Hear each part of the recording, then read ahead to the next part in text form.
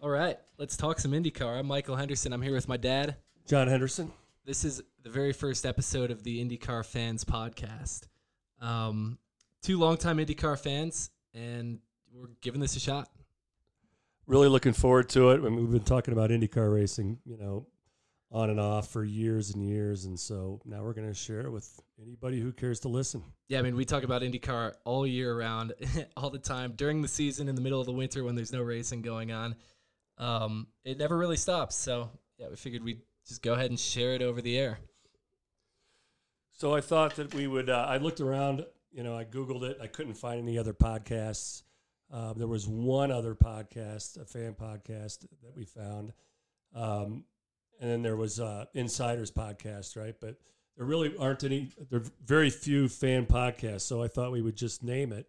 We thought we would just name it the IndyCar Fan Podcast. Yeah. So that anybody searching would know exactly what they found. Yeah. And personally, I think the voice of fans isn't always represented the best in IndyCar media or racing media or whatever it is.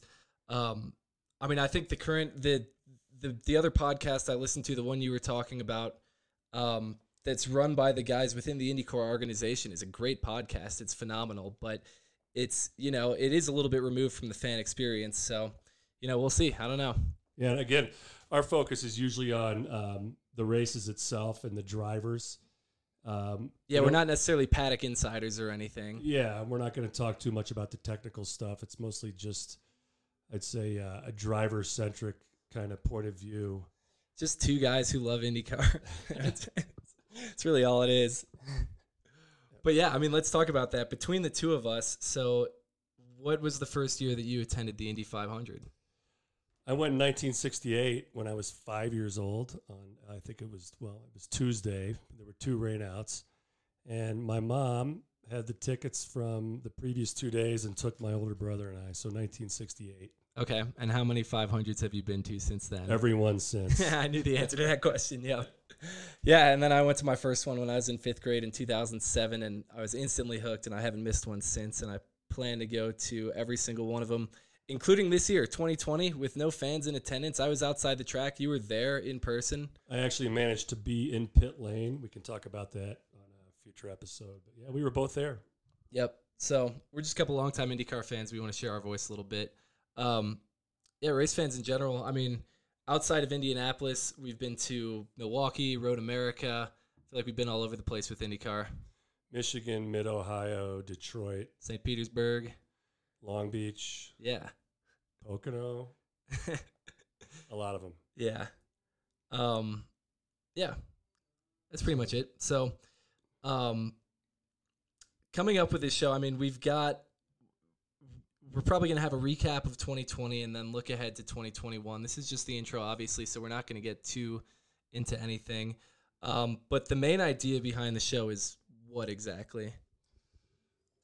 Well, I think you mean the format for our shows. Yeah, the format. So in general, we want to do race reviews, and at the same time, at the end of those shows, preview the next race. Mm-hmm. Hopefully, find some betting odds. Mm-hmm. Yeah, and then talk about what we think are good bets, or at least what bets we made, whether they're good bets or not. Yeah, and hopefully we'll be at the track for some of these. We'll be able to go home from the race and record an episode that night or the next day or something. Just talk about what we saw at the track, because the difference between what you see on TV and what you see in person at a race, I feel like is always, the experience varies quite a bit. Right. And our routine, when we're lucky enough to go to the race, is watch every lap and then go home and watch the tape. Yeah. And you see different things at the track, obviously. And I get made fun of doing that all the time by my friends. But, hey, come on, don't knock it till you try it. It's great. You go watch the race at the track, go back, see it on TV, pick up on things you missed maybe. It's a great routine.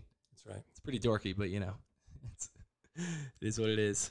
Yeah, and then so race reviews we obviously can't do until there's been a race. So leading up to the season, we're going to do a season preview, or maybe in one or two parts.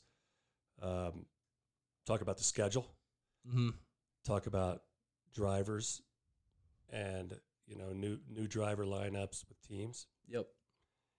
And anything else that pops into our head about the preseason. Yeah, it's always pretty interesting. Just the way they jump around from team to team, guys coming over from Europe and from other series and stuff, moving disciplines. Yeah, it's always good stuff to talk about there at the off season. For sure. So every year's a new season. There's already been a bunch of driver moves, and so we'll be following up with, I guess we'll do the 2020 season recap if we can remember what happened. Mm-hmm. And then we'll get into the season 2021 season preview. Yeah.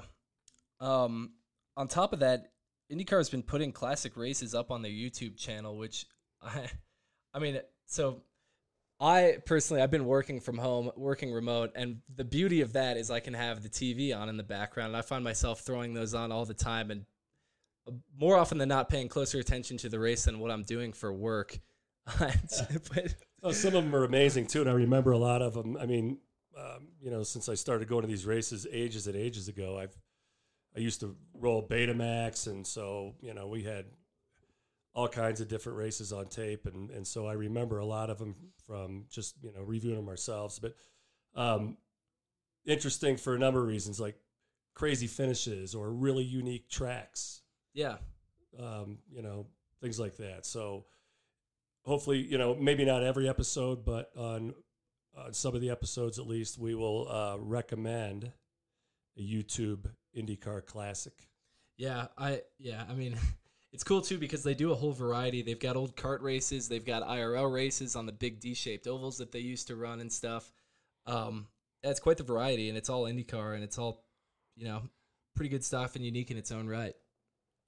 Yep, and then also we are hoping to get some key interviews with IndyCar insiders, starting with maybe crew people, guys that we have access to. We're hoping to, yeah. Like we said, we're not Paddock insiders. I think we can get some. I think eventually we'll be able to get some decent interviews. Yeah, hopefully. So yeah, it may not. We'll roll those out after a couple episodes. Okay, so you have some driving experience of your own. You're not just purely a fan. Well, a fan at this point, sure, but... I used to ace the Malibu Raceway. Nobody could touch me. And some karting, not organized karting, but, we ran the hell out of our little four-stroke kart, flipped it, broke it, did all kinds of stuff like that. And then, I was lucky enough to do a handful of Skip Barber races and finished on the podium a lot, got some wins. Did a couple Barber Saab races. Yeah. Back in 1991. All over the place, too, right? Tracks that IndyCar still runs on. My Barber Saab race was at Elkhart Lake. But, pretty limited race. My racing experience pretty limited. Definitely some old computer games. Yeah. Oh, yeah. Absolutely. How about yourself? Well, not a whole lot. A lot of indoor karting, I guess. If you're from the Indianapolis area, then you probably know Fast Times Indoor Karting. I love that place. Done my fair share of lapping sessions there. And then a little bit of outdoor go-karting last summer at Newcastle Motorsports Park, I guess 2 summers ago now, in the LO206 class. Really just one race weekend. I was going to do 2, and then I cracked my rib in the first one. I couldn't do the second one, but Sport. Yeah.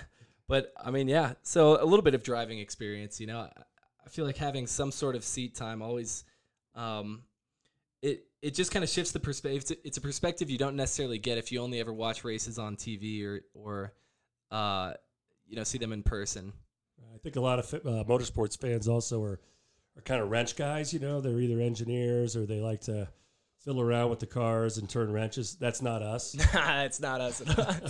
And there's nothing wrong with that, but I've never been so grew up big race fan, obviously, in the Chicago area, and you don't get a whole lot of other big IndyCar guys growing up in Chicago, right? So people were always surprised when I just had no interest in cars growing up. It was just, only the things that were built to go around a track as fast as possible. Otherwise, cars, turning wrenches and stuff, that was never really for me. Yeah, well, plenty of race fans, and for good reason, are all about cars. I'm with you. I just think the car is sort of the tool to get you from the starting line to the finish line, and it's really the person inside the car that's it crosses the line. So that crosses the finish line. That is. Right. So anyway, that's our perspective. Yeah. So we're giving this a shot. We'll see what happens. Yeah. Thanks for tuning in, and I'm not sure, how often. Once the season starts, we're hoping to post after every race. After every race, yeah. And the schedule, we'll talk about the schedule, but the schedule's pretty dense, Mm-hmm. so we'll be busy. Yeah, but this is just a quick intro. We'll have some real content coming out very soon. Thanks for tuning in.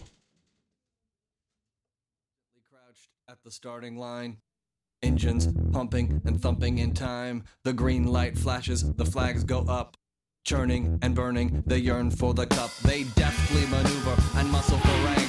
Fuel burning fast on an empty tank. Reckless and wild, they pour through the turns. Their prowess is potent and secretly stern. As they speed through the finish, the flags go down. The fans get up and they get out of town. The arena is empty, except for one man still driving and striving as fast as he can. The sun has gone down and the moon has come up. And long ago somebody